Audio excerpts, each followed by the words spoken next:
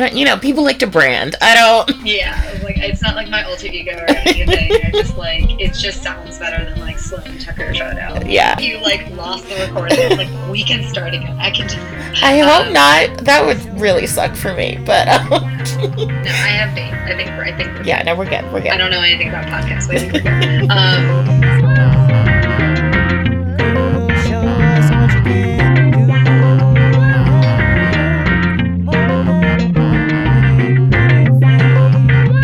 Welcome back, everybody. It's your host, Natalia, here for another episode of More Than a Pretty Face.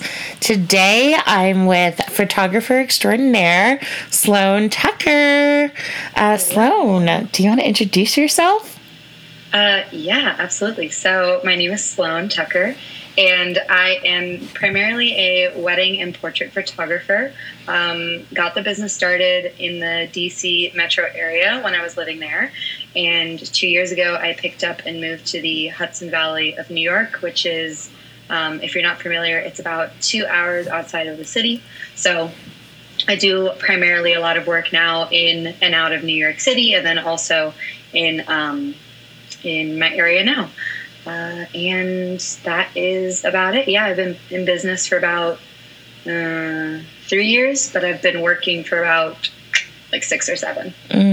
So how did you get started? What was like, oh, I want to be a photographer. That's the thing for me, Right. Yeah. Like it's kind of a trend to be a photographer, but for me, everybody's got a camera, Exactly. Yeah. Like everyone buys like a fancy camera from like, I don't know where, Amazon. And then I'm guilty of it. Like I'm not. Yeah. And I'm like, we need more photographers out there. But no, so I found photography in high school, just like your normal, like run-of-the-mill elective course. And I totally took it passively and absolutely fell in love with it. And within 2 years, because I actually didn't pick it up until junior year. So junior year, fell in love, obsessed. Senior year, I convinced the professor to let me like skip to the AP course, which is like the college level course. That gets you like a college credit if you choose to go to college. And I told her, I was like, I promise you I'm going to college for this, I was like, so let me jump ahead, and all this stuff. And we're like great friends now. So it's like, it totally makes sense that she did this for me. Shout out Amanda if you're listening to this. But yeah, so she let me skip ahead. I took a much more advanced course, like kind of just head first into photography, learning everything I need to know, but it was still a high school course, so it was just still basic. And then applied for what was formerly the Corcoran College of Art and Design in DC, but is now the George Washington University Corcoran School of Art and Design, which is a mouthful, and the merger is a whole other story that I'm not going to get into. But yeah, so got accepted there and got a 4-year degree in fine art photography.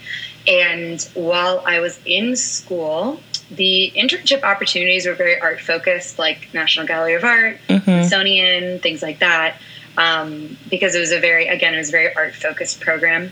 And I wanted to learn how to make money. I wanted to learn about the commercial side. I wanted to learn how to hustle, like all that stuff. So I found some photography Facebook groups where, people look for jobs and people will like post jobs and things like that, and just kind of did like a little bit of like networking in my freshman year. And I was just like, hey, I'm a photography student. I'm looking to shout out and learn and da da da da da. And I found a wedding photographer that I could work for. And I had zero interest in weddings. I just wanted to learn how to create a business out of photography. I just wanted to learn outside of all the mechanical things and all the technical things, I wanted some real world experience. And so I started working with a wedding photographer that photographed primarily Indian and Southeast Asian weddings. So it was super fun, like really crazy, hectic, like lots of colors, like the culture was amazing to witness and all of that. So I was just an assistant. I wasn't taking any photos. I was just assisting him, carrying his like stuff around and just chatting with him whenever I could about, his business and stuff like that. And And towards the end, I worked with him for 2 years. And towards the end, I got a new camera that was closer to his like camera gear. And so he was like, oh, if you want to bring it next time that we work together, that would be great. And you can take some photos if you're not assisting me. And if you have a free moment and you can use them, build your portfolio, which is very generous of him. So I took a few photos at maybe 1 or 2 weddings, posted them on Instagram just because I was like so proud. I was like, take a look at this. Like my first images that I took for him were, it was an Indian fusion wedding. So the bride was white and the groom was Indian. So they had like 2 ceremonies, 2 sets of outfits, like super incredible day, and got lots of awesome photos out of it.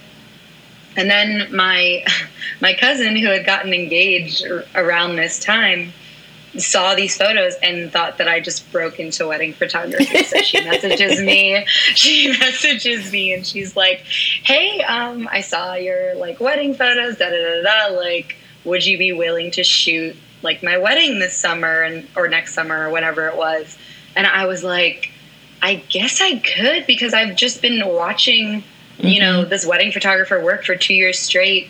I'm like, I feel like I understand like the scheduling and the flow and the shot list and this and that and the other. And I was like, okay, I think like I can do this. And so my first wedding was for family, which a lot of photographers kind of, you know, their first gig is always like for family or friends. And then, you know, that grew my portfolio even more. And then people literally just assumed that I was a wedding photographer now. They were like, oh, she does that. Yeah, exactly. I was like, we're just going to fake it till we make it. And, you know, 3 years later, I'm still doing that. But yeah, so that's kind of like how it got started. That was June 2016. So I guess, we're coming up on like 4 years in now. But yeah, so that's like basically how, that's how I got started in photography in general and in weddings. And even though like I don't use my degree specifically to, you know, for like an employer or for like some sort of creative agency or something, I still use it to be self-employed, and it really helps for that. So I don't regret going to college by any means, especially because I'm terrible at being self-taught. Like a lot of photographers, you know, they go to what's called YouTube University. And just, hey, listen, I learned many a thing on YouTube. Yeah, I'm like, hey, it is absolutely amazing what is on there. But like every time I look at a video, I'm like, I just sit on the couch and watch it and like don't actually do anything. I'm like, that looks really nifty, and I'll just get to that when I get to it. But yeah, so absolutely nothing wrong with being self-taught, but my brain just like does not work that way, unfortunately. So I had to go the whole 4-year degree route. So yeah, that pretty much brings us to today. Here I am, a wedding photographer. So correct me if I'm wrong, because I know we know some mutual folks, and that's obviously how I got your name, because you did a friend of ours' wedding. Yeah, Rebecca and Jonathan. Both of whom were on the podcast. Yes. Love them. Yes, I loved their episodes so much. Just like quick tangent. I am the product of an interracial marriage, so I like absolutely resonated with everything that they were talking about and stuff like that. Yeah, and they're just such genuine, sweet people. I like absolutely love them. Their day was incredible, and that's when I met Maggie for the first time, because Obi's the one that hooked me up with Rebecca and Jonathan, and then I met Maggie, and now we're all buds. Yeah, and they're gems and joys that I can't even fully express. Yeah. Anyway, this is about you. But, you know, we wouldn't be here right now if it wasn't for them. Yeah. Because and the thing is, like, I remember when I had met Rebecca and Jonathan, and, like, I had seen obviously, I became friends with them after they got married, and I, like, saw their wedding. I was like, these are incredible. Like, the light. Yeah. I mean, because the lighting was just on point. And I remember because we were talking about Black Panther. We were talking, and the lighting situation, because, like, you know, not everybody can, photograph Black people. And no, so that was actually, like, sort of it was really important to them. When they first reached out, they were extremely transparent about it, which I love. They were like, we are an interracial couple, and we know that photographing two different skin tones is not, it's not just a walk in the park. Like, you have to know what to do. And they asked me, they were like, do you have any experience with couples that are interracial or mixed, or, whatever you want to call it? And my first wedding after my cousin's was actually a Nigerian groom and a Latina bride. So I pretty much got that, experience right out the gate. And I think by the time their wedding had rolled around, I had also done a Pakistani fusion wedding where the groom's Pakistani, the bride was white. So I was definitely, and especially living in DC, it's so common. So I was definitely no stranger to interracial weddings, intercultural weddings, things like that. So I was like, boom, boom, boom, here you go, here you go, here you go. We met at Union Market, like totally hit it off, like discussed details, and that was like pretty much the end of it. But you're right, it is definitely not photographing, white people or white passing or something is definitely not the same as photographing Black people, for sure. Especially when you're like going from inside to outside and stuff like that. You gotta make sure the melanin popping, Yes. And it was. I mean, the pictures looked incredible, and they were like, yeah, she's like. But yeah, they were just like, they were so complimentary of you. And then obviously I used your photos like in a lot of their promo for their episodes. And I was like, I need to like also get this girl on the pod and like talk about it, because I don't think I've had a photographer on that's like a professional before. And I love that you're like a Black woman in this space as well. I mean, yes, you're obviously interracial, but I think like it also provides still like a different perspective. And what has that been like for you? Because have you been able to have a lot of Black or even female kind of mentors to look up to in doing this work? Yeah, that is such a good question. So first of all, the interesting thing about my career path is that it is very different being a Black woman in DC as it is being where I live in New York. I don't live in the city, so I don't live in as a diversified area. So moving up here, I live in a city called Beacon, and moving up here, I was completely shell-shocked in terms of, the demographic and things like that. I don't know. I wasn't expecting anything. But then I realized, I was like, oh, DC, like, is Chocolate City, I was like, I felt so comfortable, around people of like, all races, like Black, white, Hispanic, Asian, whatever. And then moving here, I was like, where are all my people at, So it's definitely been, a shift in, my career perspective and my clientele and things like that.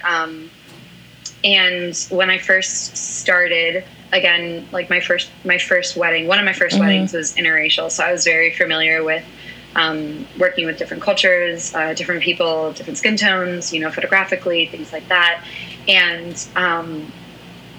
it definitely gave me like quite an appreciation for what it's like to just be around different cultures in a professional capacity like that.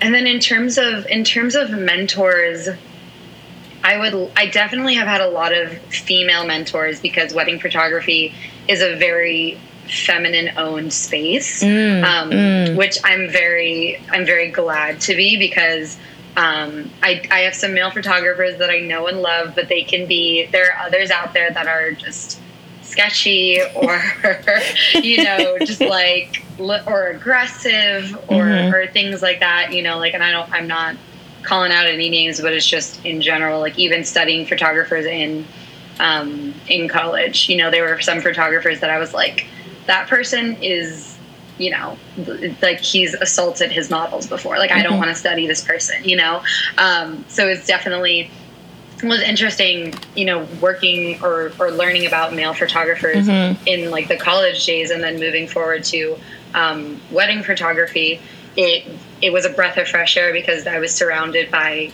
women in the workforce. The planners were mostly women. The photographers that I was networking with were mostly women as well. So that definitely created a much safer space for me to grow. And the photographer that I worked for as an assistant was actually, he was a male, but he was, extremely kind and generous and things like that. So of course, not all male photographers are created equally, but yeah, I definitely prefer to be learning from women and things like that, and learning from their experiences. And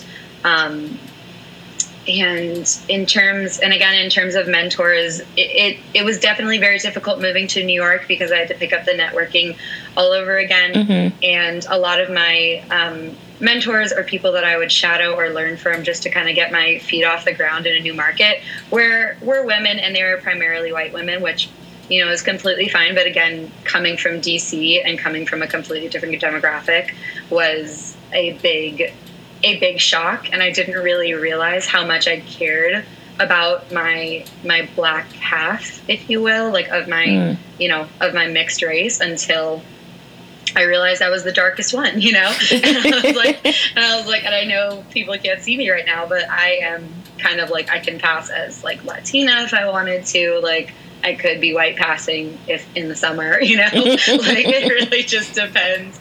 But yeah, so it's definitely been an interesting experience, being a woman in this space and being a black woman in this space, especially from when I moved from DC to New York.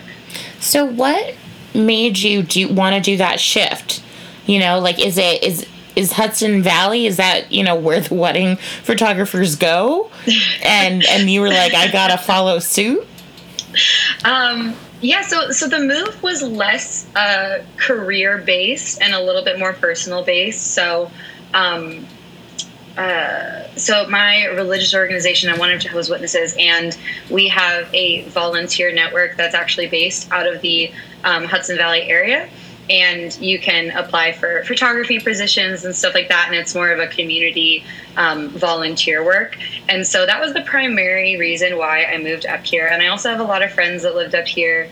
And also DC after college was just, it just wasn't for me anymore. It was a little bit too expensive. It was going to be hard to find a place on my own and things like that. So it was a tough decision.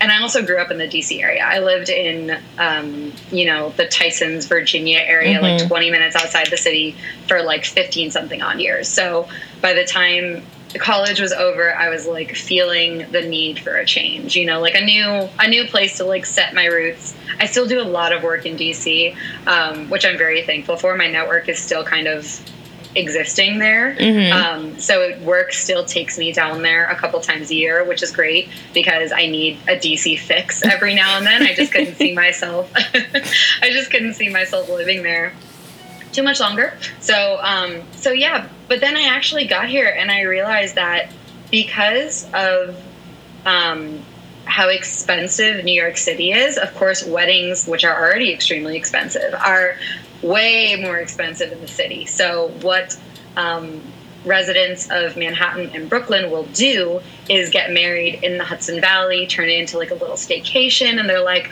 wow, trees are everywhere. They're really just I hop on the phone with my clients, and 99% of them will be getting married in my area, and I'll ask them, why'd you pick this place or that place?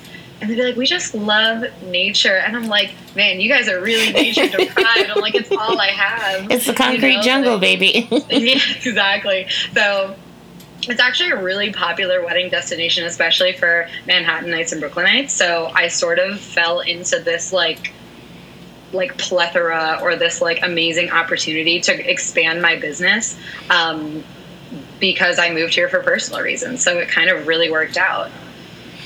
And so moving to the Hudson Valley, expanding kind of your market, how did you kind of get your foot in the door with that? Because I know you talked about mentors and shadowing. And so was it through this volunteer opportunity with your religious organization that you were able to kind of make those connects and get your word out there? What was it like to kind of promote yourself in a completely new space? Yeah, so I kind of did something similar to how I started wedding photography at all. I sort of like took to Facebook and Instagram, and I was like, hey, I'm moving here. Does anyone know anyone that photographs weddings in New York, New Jersey, Connecticut? Like, I don't care where, because I wanted to do what's called second shooting for them. And in weddings, a lot of the time, if you have a certain guest count or a certain number of like hours in your schedule that you're going to need photography for, it's best to have a second photographer there. But it's usually not an employee of that photographer. It's an independent contractor. So it's a really good opportunity to work with venues, work with photographers, get your foot in the door without actually booking the clients for yourself. So I kind of like took that route, and it sort of felt like starting from the beginning again, but it was really, really beneficial because it created a great referral network. So some people in my religious organization, because it's a very small world, some people connected me to some wedding photographers, and then some were just people that had followed me that knew a Connecticut wedding photographer or something like that.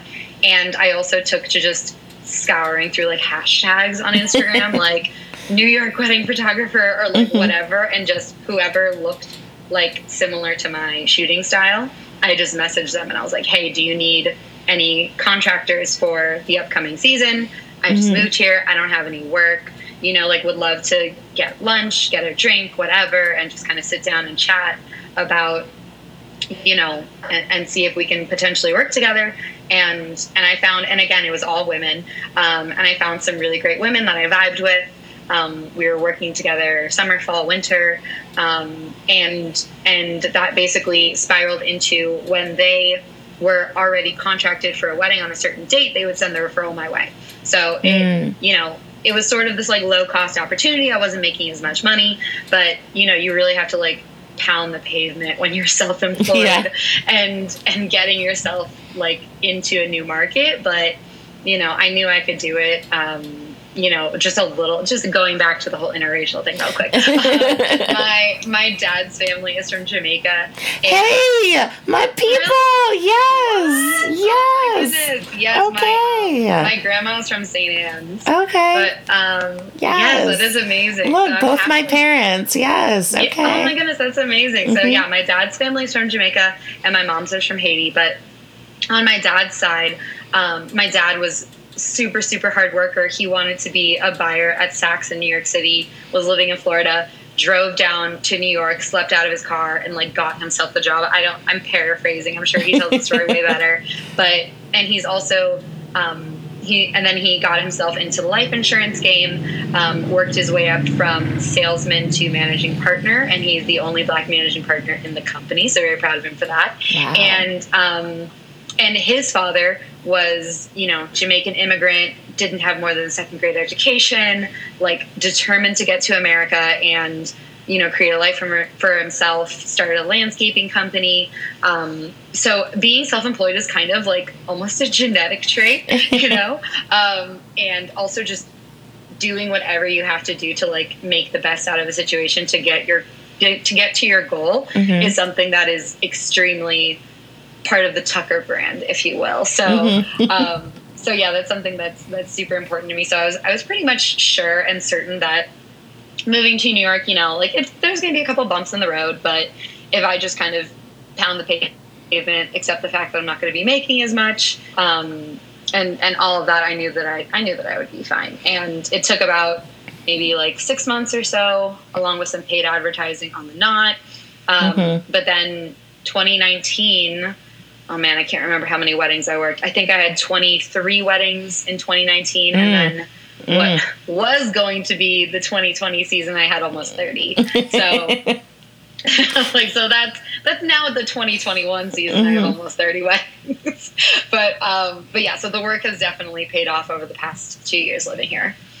That's great. I mean, did you, when you were like in photography, because you were talking, I mean, obviously you're in photography now. That was incorrect. When you were in college, words, they're a thing. You were like, I need to learn how to like make a business out of this. So was there always kind of the idea that you were going to be self-employed? Or were you thinking like, oh, I can work for some ad agency or, whatever that looks like? Or is it just like being a photographer, that you're going to be self-employed? Yeah, so that's a really good question. I had to find that out as I was navigating the whole learning about business thing. I noticed that a lot of photographers were self-employed. There aren't a lot of like photography agencies, a lot of like creative agencies that have in-house photographers. They're kind of few and far between. And I was trying to like see about, finding opportunities there. And it turned out that it was just a lot more difficult and a lot more sparse than I thought it was going to be. Mm-hmm. And so I sort of came to my own conclusion that I would need to start my own business. And then maybe out of that, I could work for like a publication or something like that. But the one opportunity that, photographers do have that's kind of a mix between self-employed and being an employee is working for social media for like small businesses and things like that, which is something that I did briefly before I got into weddings, or before I fully got into weddings, that is. But yeah, it sort of became clear pretty quickly that being self-employed was actually going to be a more guaranteed route because a lot of businesses that have photography needs are usually looking for something that's, one time or quarterly, or we'll call you when you need you, but it's a lot less of the 9 to 5 in terms of actually taking photos. But if it came down to, like being an editor or being a creative director or something that sort of like had roots in photography or sort of like sprang from photography, then there would be a little bit more opportunity within like local businesses and things like that. So how did you did you have to teach yourself a lot of like the business side of this? Because I feel like coming out of the gate, I wouldn't know, what do I set my rates at? How do I LLC myself? How do I get health insurance? Or just like all these, things. I was like, I've been full-time for 3 years now, almost 2-3 years now, and I'm still learning, like, all of this stuff, like, still getting my handle on taxes and, like, still figuring out all of that stuff. And yeah, so I sort of had to, like, when it came to, like, setting rates, I really was just, at first I was like, how much do you have, And I was just like, really didn't care. I was like, I would love to say that I made money doing this, so I don't really care what the amount is.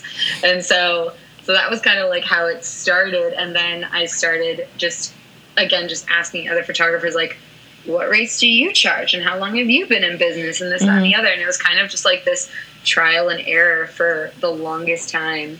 And it's still kind of in like trial and error mode because it's like you need to pay, your way through certain things. Like there's cost of doing business, and then there's taxes and things like that. Like there's all of this stuff to account for.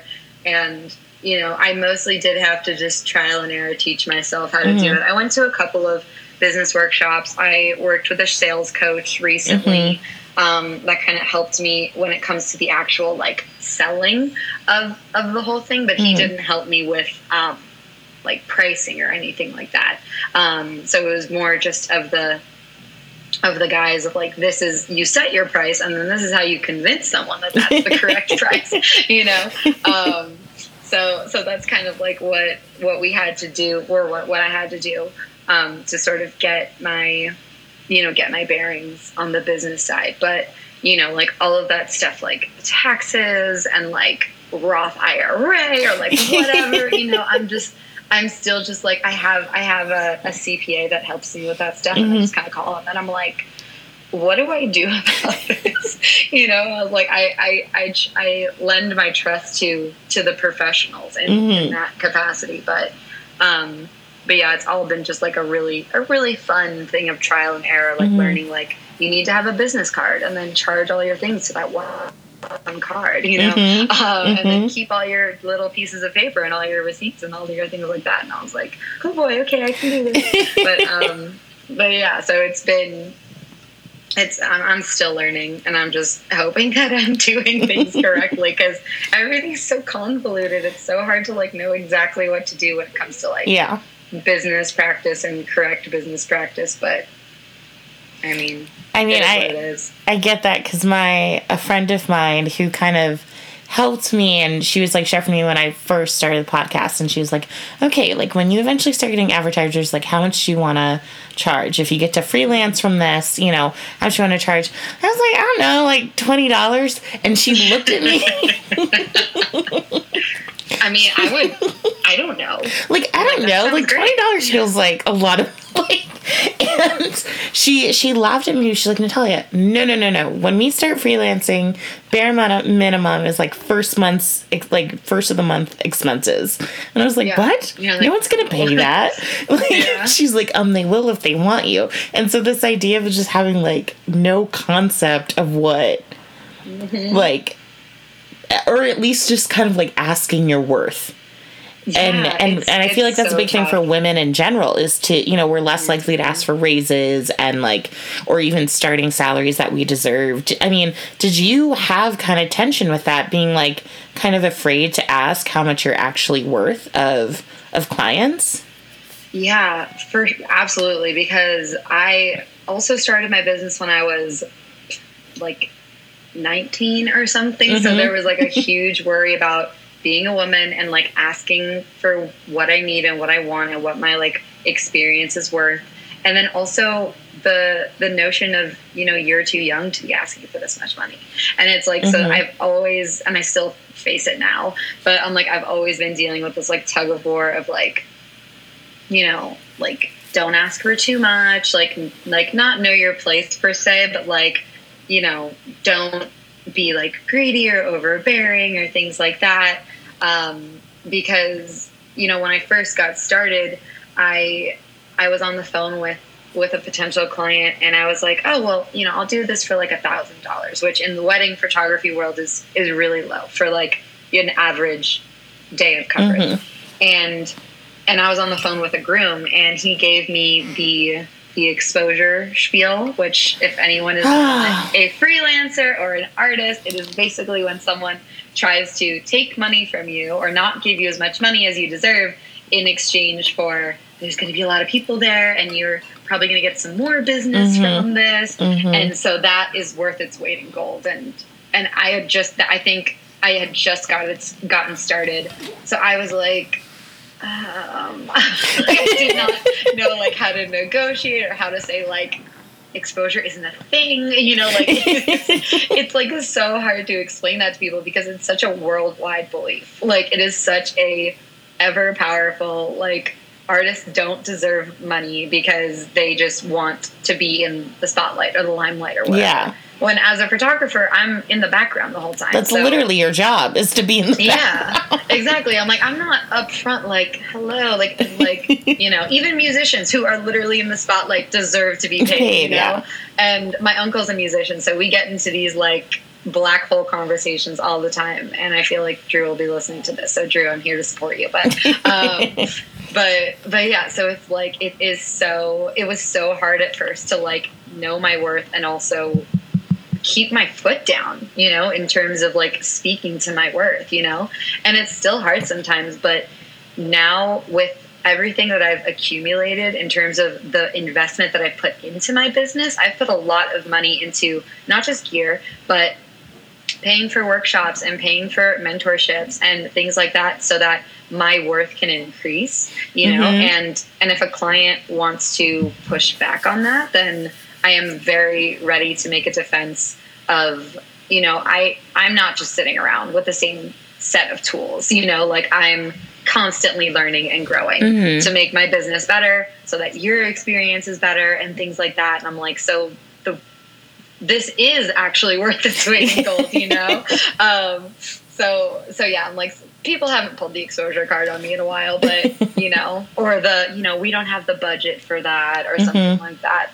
I've also worked very hard on my website being very upfront about, you know, pricing and where my pricing starts and things like that. And I think that people can sort of like see that it speaks for itself. So if someone has a budget of like $800 or something, then I think that they I think they know that there are other photographers that can help them. But it's not me. Exactly. I was like, we'll find something for you. It's not going to be me, but others. Yeah, exactly. Could help. Yeah. So what has been the most challenging part of this? I mean, because you're young, you're super young, and to have your own business and to kind of be like striving for success, what has been the most challenging part of this journey for you? That is such a loaded question. I mean, the most challenging part, oh man. I mean, one thing that I'm always going back to, I don't know if I would say it's the most challenging part, but one thing that I'm constantly returning to is my age, actually. So I'm 24, and I've been working for like four years now in weddings, and a lot of my clients are in between their 30s and their 40s, because, we have this, at least I find that in like metropolitan areas, the marriage like age average is definitely higher. So a lot of my clients are not my age. They're older than me, and they have these amazing jobs on like in New York City or whatever. And so I was like, they're fancy people. So when I have to like still be like fun and personable and things like that, and then also be a businesswoman and also show my worth based on my years of experience, and hope that they kind of forget about my age or don't address it or ask or anything, I'm like, that's always like the biggest fear in the back of my mind. And like, I have not really suffered from any like bad cases of like ageism or anything like that, but it's something that is always like a mental struggle of like, I need to take up the proper amount of space, like to prove that I'm worth more than my age, like, because people will tell me all the time, like, oh, I could never imagine being like in my early 20s and like on my own, like with my own business, I'm buying a house, like there's all this stuff going on, they're like, I could never imagine, doing that. And I could imagine it, and I did it, and I don't see myself doing anything else. So it's like when people say that to me, it's a compliment, but it also just kind of puts me in my own head, and I'm like, okay, I have something to prove, like, because people are always surprised by that, so that's always been, and I think that being a woman of my age also makes it difficult. I feel like I don't personally know any male photographers that are my age, so I'm not really sure how their experience is, but I feel like,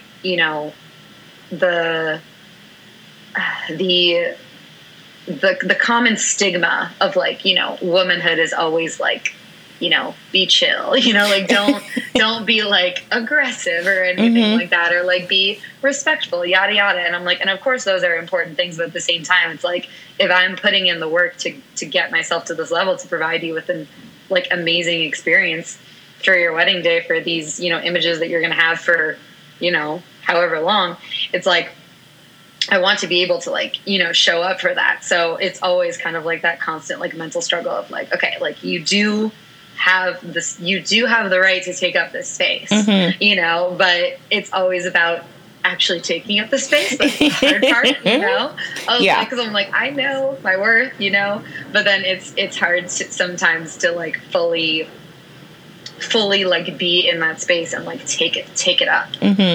Do you sometimes maybe like hide your age from people before, Yeah, so I try to keep like my college graduation date like pretty like, keep on the low. yeah, and I'm like, like I try to kind of be a little bit, chill about that. I definitely try to hide it as much as I can, because I've had clients say like, oh, you're like, I'm so proud of you, you're such a little baby and stuff like that. And I'm like, no, I'm not, I'm like, no, I'm a woman.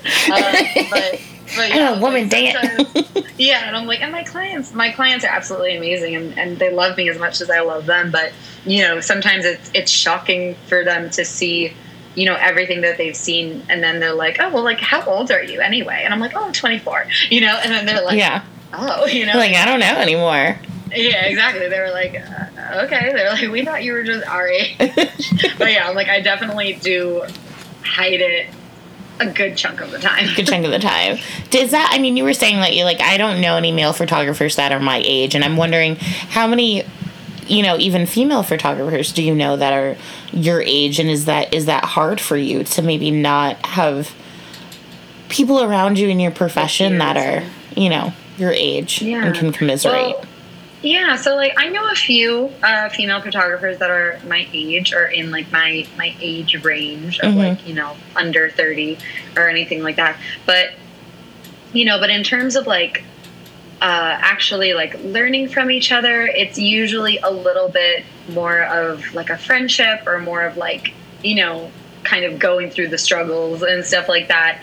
And usually I'll look to photographers that have spent more time in the industry, like more like, you know, more than 5 years or something like that, to gauge like some real insight into like the trends of the area or like whatever I'm interested in learning more about. But yeah, there aren't a lot of photographers that I know personally that are my age, but I do know that a lot of women do take up wedding photography. You know, at some point in their life, it kind of has felt like a trend almost. Like the more you kind of look, you see like this person like shot a wedding for their friend, and this person did this, and this person did that. You know, so it definitely seems like wedding photography is something that people take up a lot. You know, like if they're creatively minded. I've had friends reach out to me, or just people that follow me on Instagram reach out and be like, "Hey, I'm shooting my first wedding this weekend. Like, do you have any tips and stuff like that?" And I'm like, do a good job, you know, like just be yourself and charge your batteries or whatever, you know. So it's kind of interesting to have the like script flipped, you know, and have people look to me for, you know, first time advice or like beginner's advice or things like that. It's definitely something that I, you know, am very humbled by and very appreciative of, but it's always very shocking when that happens, you know, like, oh, I just got started too. Like, I don't have a ton of insight. I have nothing to tell you. Yeah, exactly. You're like, I was in your place like just a couple of years ago. How do you can not get like completely nervous? I think about like, I'm more so asking about like your first shoot. You know, like your first shoot, these are people's wedding photos, you know, like it's not something you can retake. Yeah. How did you calm yourself down? Like, it's not like it's like, oh, a school portrait. We can come back on Tuesday and redo. Like, that's it. Yeah, it's funny because a lot of photographers that I know that do like food photography or family photos or like something else that is more like less higher stakes than weddings, you know, they'll always say the same thing of like, I tried a wedding once for like a friend, or like I attempted this and I just could never, you know, handle that kind of pressure. And yeah, so it's definitely something that definitely worried me. My first wedding, I burst into tears after the ceremony. I was, you know, I was so overwhelmed and overcome with emotion. I was told that I was being distracting while I was like running around taking my photos. And I was like, this is what I watched this other photographer do for years, you know? And, you know, like, I don't know if that was like a male female thing or what, but I was just kind of like, okay. So my first shoot was definitely nerve-wracking, but there's a lot of things that you can do on the technical side to make sure that the images are safe and things like that, like backing up your files like onto the cloud and a drive and a separate drive, you know, like there's all these different tools that you can use like on the technical side to make sure that the images are safe and protected and all of that stuff. But you know, again, if I hadn't had those 2 years of just watching someone photograph weddings, I think I would have been way more in my head than I was. And I mean, I still cried. So it's like, it still wasn't like an amazing first go at it, but, you know, I had a grip on like, okay, I need to get a photo of this, a photo of that. And you need to make sure that we're moving along with the family photos and like this, you know, orderly fashion and this, that, and the other, you know? So it was very much like of the notion of like, just do what you saw. His name was Nat, the photographer I worked for. I was like, just do what you saw Nat doing, you know, like be everywhere, you know? And if I had just done it out of the gate, like I definitely would have missed some stuff or thought I could go to the bathroom and then missed a dance or something, you know, like or something. So I was like, okay, I basically just did what I had been witnessing as a shadow for 2 years, you know, which definitely helped on the confidence level. And yeah, but I mean, it's something that you just kind of have to like slowly build your confidence in. Like, okay, I can, you know, do this, you know, like I can photograph like all these moments and capture all these moments and things like that. And like, you know, little things helped, you know, as my business grew, like working with more second photographers that could, you know, be there and be present at the same time as me. Like it really adds like its own little insurance policy to it.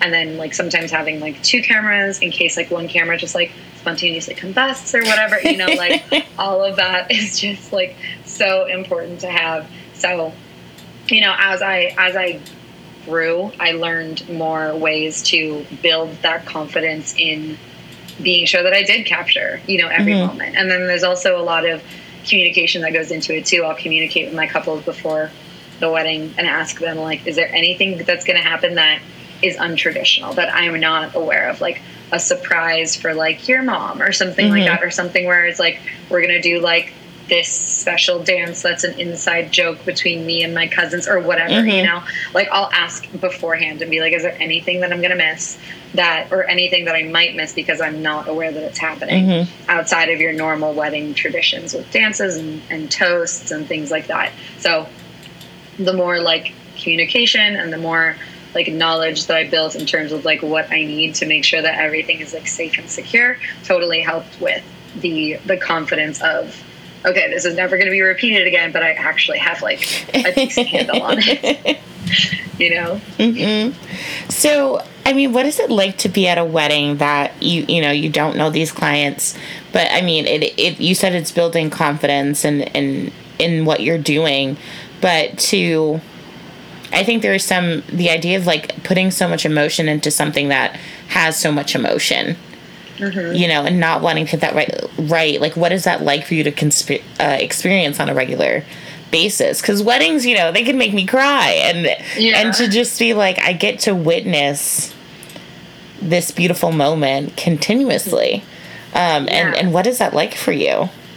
I mean, you know, I'm gonna be 100% honest. Like sometimes by the time the ceremony rolls around, I will have worked so much on like the front end of the day that I am so distracted and so like like where's the food, like this, that, and the other, like I should have brought a bar but I didn't bring one, but I got to get through the ceremony and then I can get a water, you know, like sometimes like my brain goes into like, I'm very logic based, so sometimes my brain goes into like this overdrive.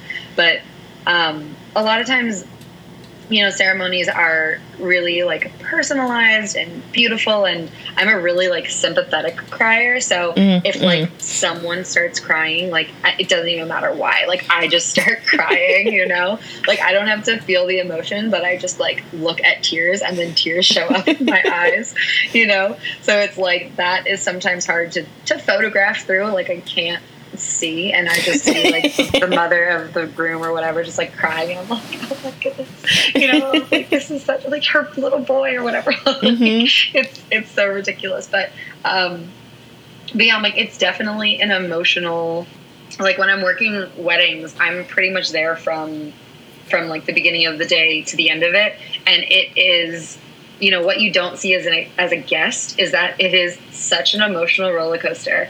And I kind of get taken on this like empathic journey of like dealing with all the stress, like before the ceremony, like clients like freaking out about like how their outfits fit, or like if there's like a wardrobe technicality that needs to be fixed, or like someone's just being really aggravating, or like something like that. Like I've dealt with it all, where like I'll show up and they'll be like, this one person is just really getting on my nerves and I need you to help like keep her away from me, or like something like that. And I'm like, oh, like I have another job now, you know? Like, and that is a lot of it sometimes, is that being like being a part of the entire day with them causes you to sort of like become part of the wedding party, part of the family. Like you're helping people like zip up, you're helping people like dab their like tears or whatever if they're having like an emotional moment or something, and you're fixing hair and all that stuff. And you're just kind of like all over the place in terms of just helping your clients and kind of like holding their hands like through this process, because I've been doing weddings for years now. Like I've been working weddings for almost 6 years, and this is the first time usually that they've ever, had a wedding. Yeah. So it's such a new experience for them, but it's such an old and regular experience for me. So it's always interesting to kind of see like what my emotions are going to do on that day. Like sometimes I'll be like, okay, like it's go time, like da da da da da da, like we're going to get the family together and I'm going to be in like total ninja mode, etc. And then sometimes I'm like just chatting the whole time and just being like super like chummy with like the moms or whatever, like it really just like it depends on the day and like the vibe. And it's really easy to kind of like pick up a wedding vibe and sort of like take it on for like the whole day. Like if everyone's like super chill, like there's a problem, doesn't matter, like at least we're getting married, like like you take on that same mentality for the day. You're like, you know what, everything's fine, but if everything's like super like high stress and like high tension, you kind of like take on that same energy and you're like, okay, like got to make sure that everything like stays like on board, and like I have to do my part to make sure that everything stays on schedule, but like it never does. But it's like it really just kind of like depends on the day, and it's actually very easy to just like absorb all the energies of like everyone around you, because you're there for like, I work average like 8 hours, like guests are there for like 4 maybe, like 3 or 4, but like I'm there like all day, like I'm there through the dancing, I'm there from like sobriety to less sobriety, like I am here for like the whole journey. So I kind of go through like, sometimes I just go through the same like wave of emotions as my clients do, just because I'm just like spending so much time around them. But that's really where like the communication really comes into play. A lot of times I'll do my best to sort of make sure that myself and the client have a really good like personable relationship, in terms of like, even on the first phone call, I'm like, if we're not connecting, I'm like, I might not be able to like serve you as well as you'd like me to, So a lot of my work comes down less to the actual taking of the photos and more about like making sure that everyone is like extremely comfortable and extremely like in tune with each other, because I really am like a fly on the wall for the entire day. So it has a lot of emotional pressure. So I want to ask you, in the midst of COVID-19, you said that you had like 30 weddings ready to go, and now you don't. So how is that like affecting you? Your business. You are independent, so it's like, this is how you literally get your bread and butter. So I was like, it has taken an incredible hit, especially being in the events industry, because for most of these states that are reopening, events are phase 4 and beyond, like, like until there's a vaccine, basically, like we're not congregating in groups of like 100 to 200 until then, basically. So it took a huge hit. And again, it's been like, it's that same thing of like that big emotional roller coaster, because I'm going along for the ride with these like brides and grooms as they struggle with like, do we postpone? Do we just go down to an elopement? Do we cancel altogether? Like I have had multiple conversations with each of my clients about like, no, we're going to just kind of like wait until, we hear more or whatever. They're like, you know what, let's just reschedule, get it out of the way, like so that we don't have to stress about it anymore. And then some have had to make the really tough decision to just cancel outright because, they want to do what's best for their families. So it's been really emotionally taxing going through this journey with my couples, but I can only imagine how much more so it is for them.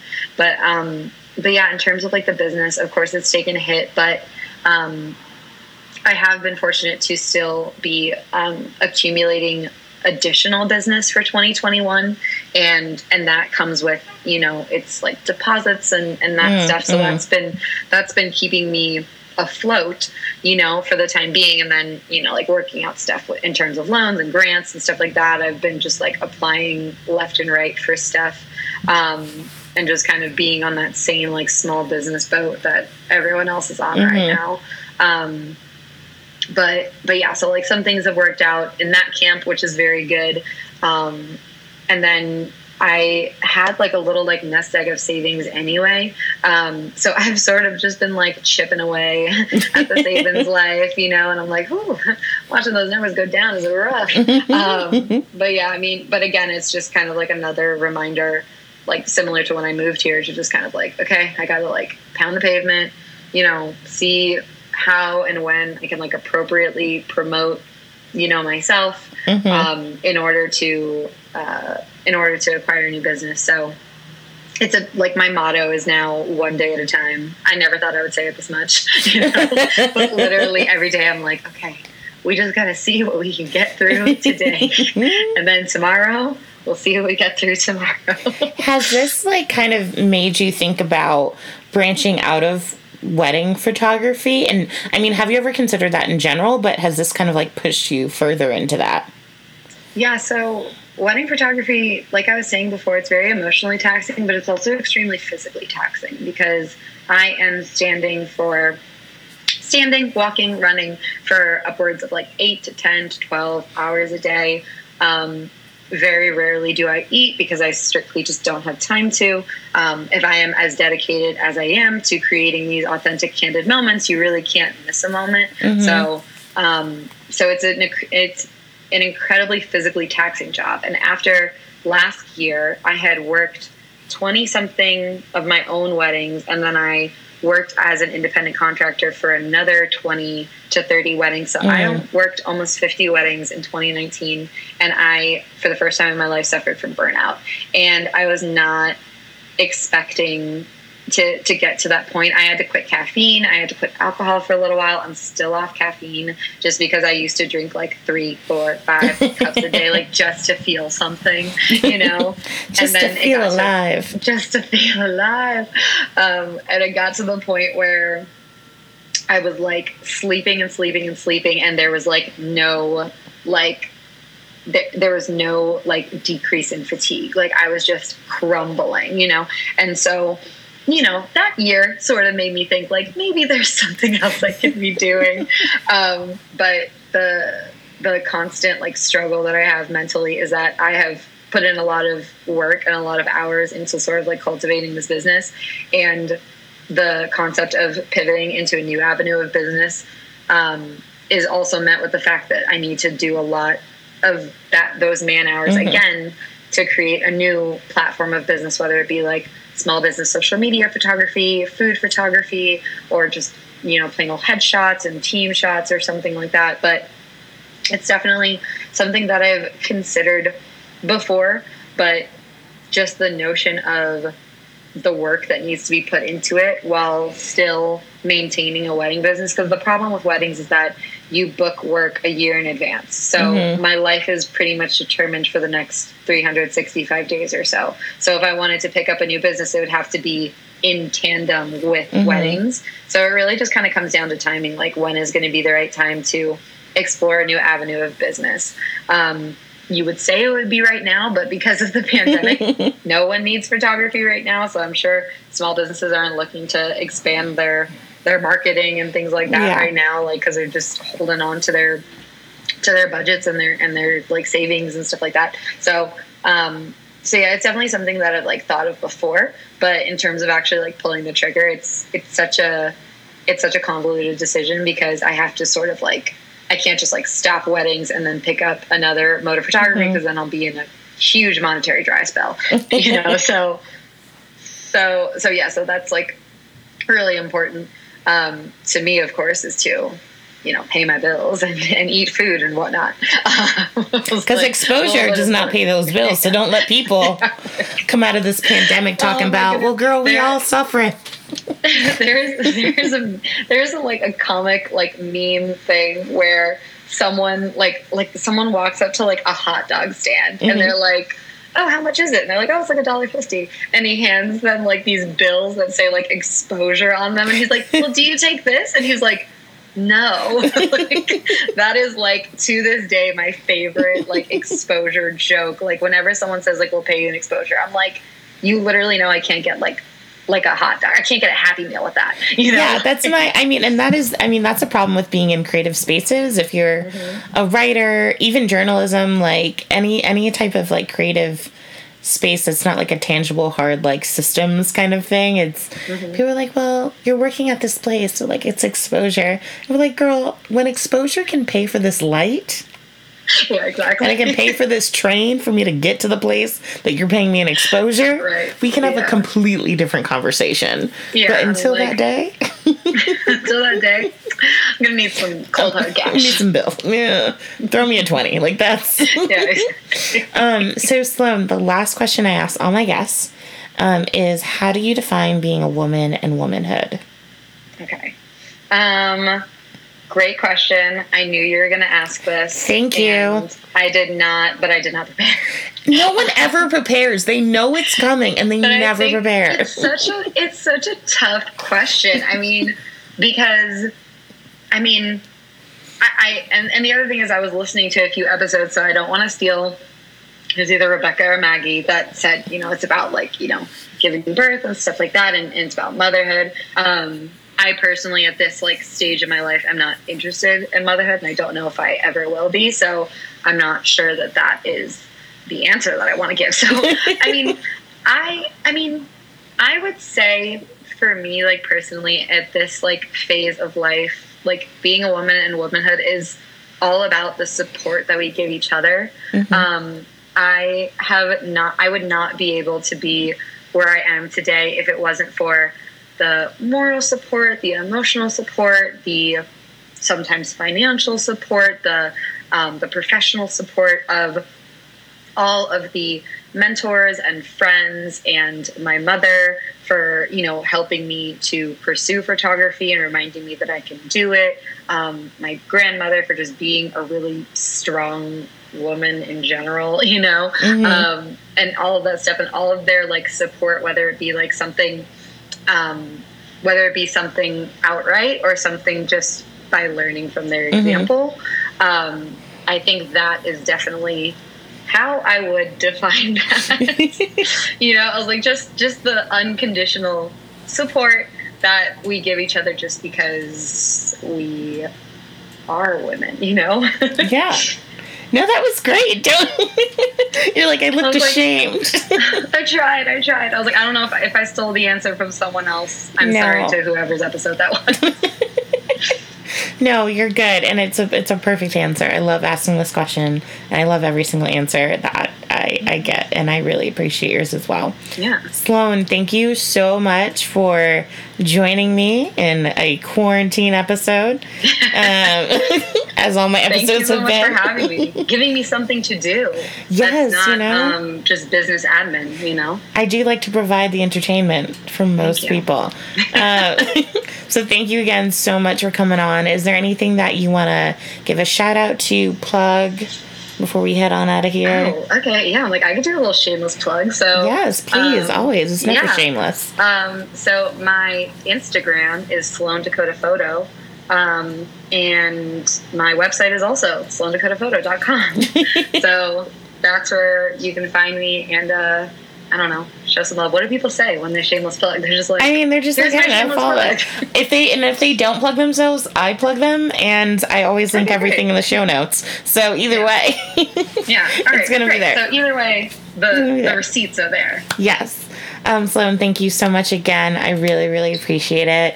And thank you to all the listeners. If you'd like to connect with the show, and please do follow us at PrettyFaceLady3 on Instagram and Twitter.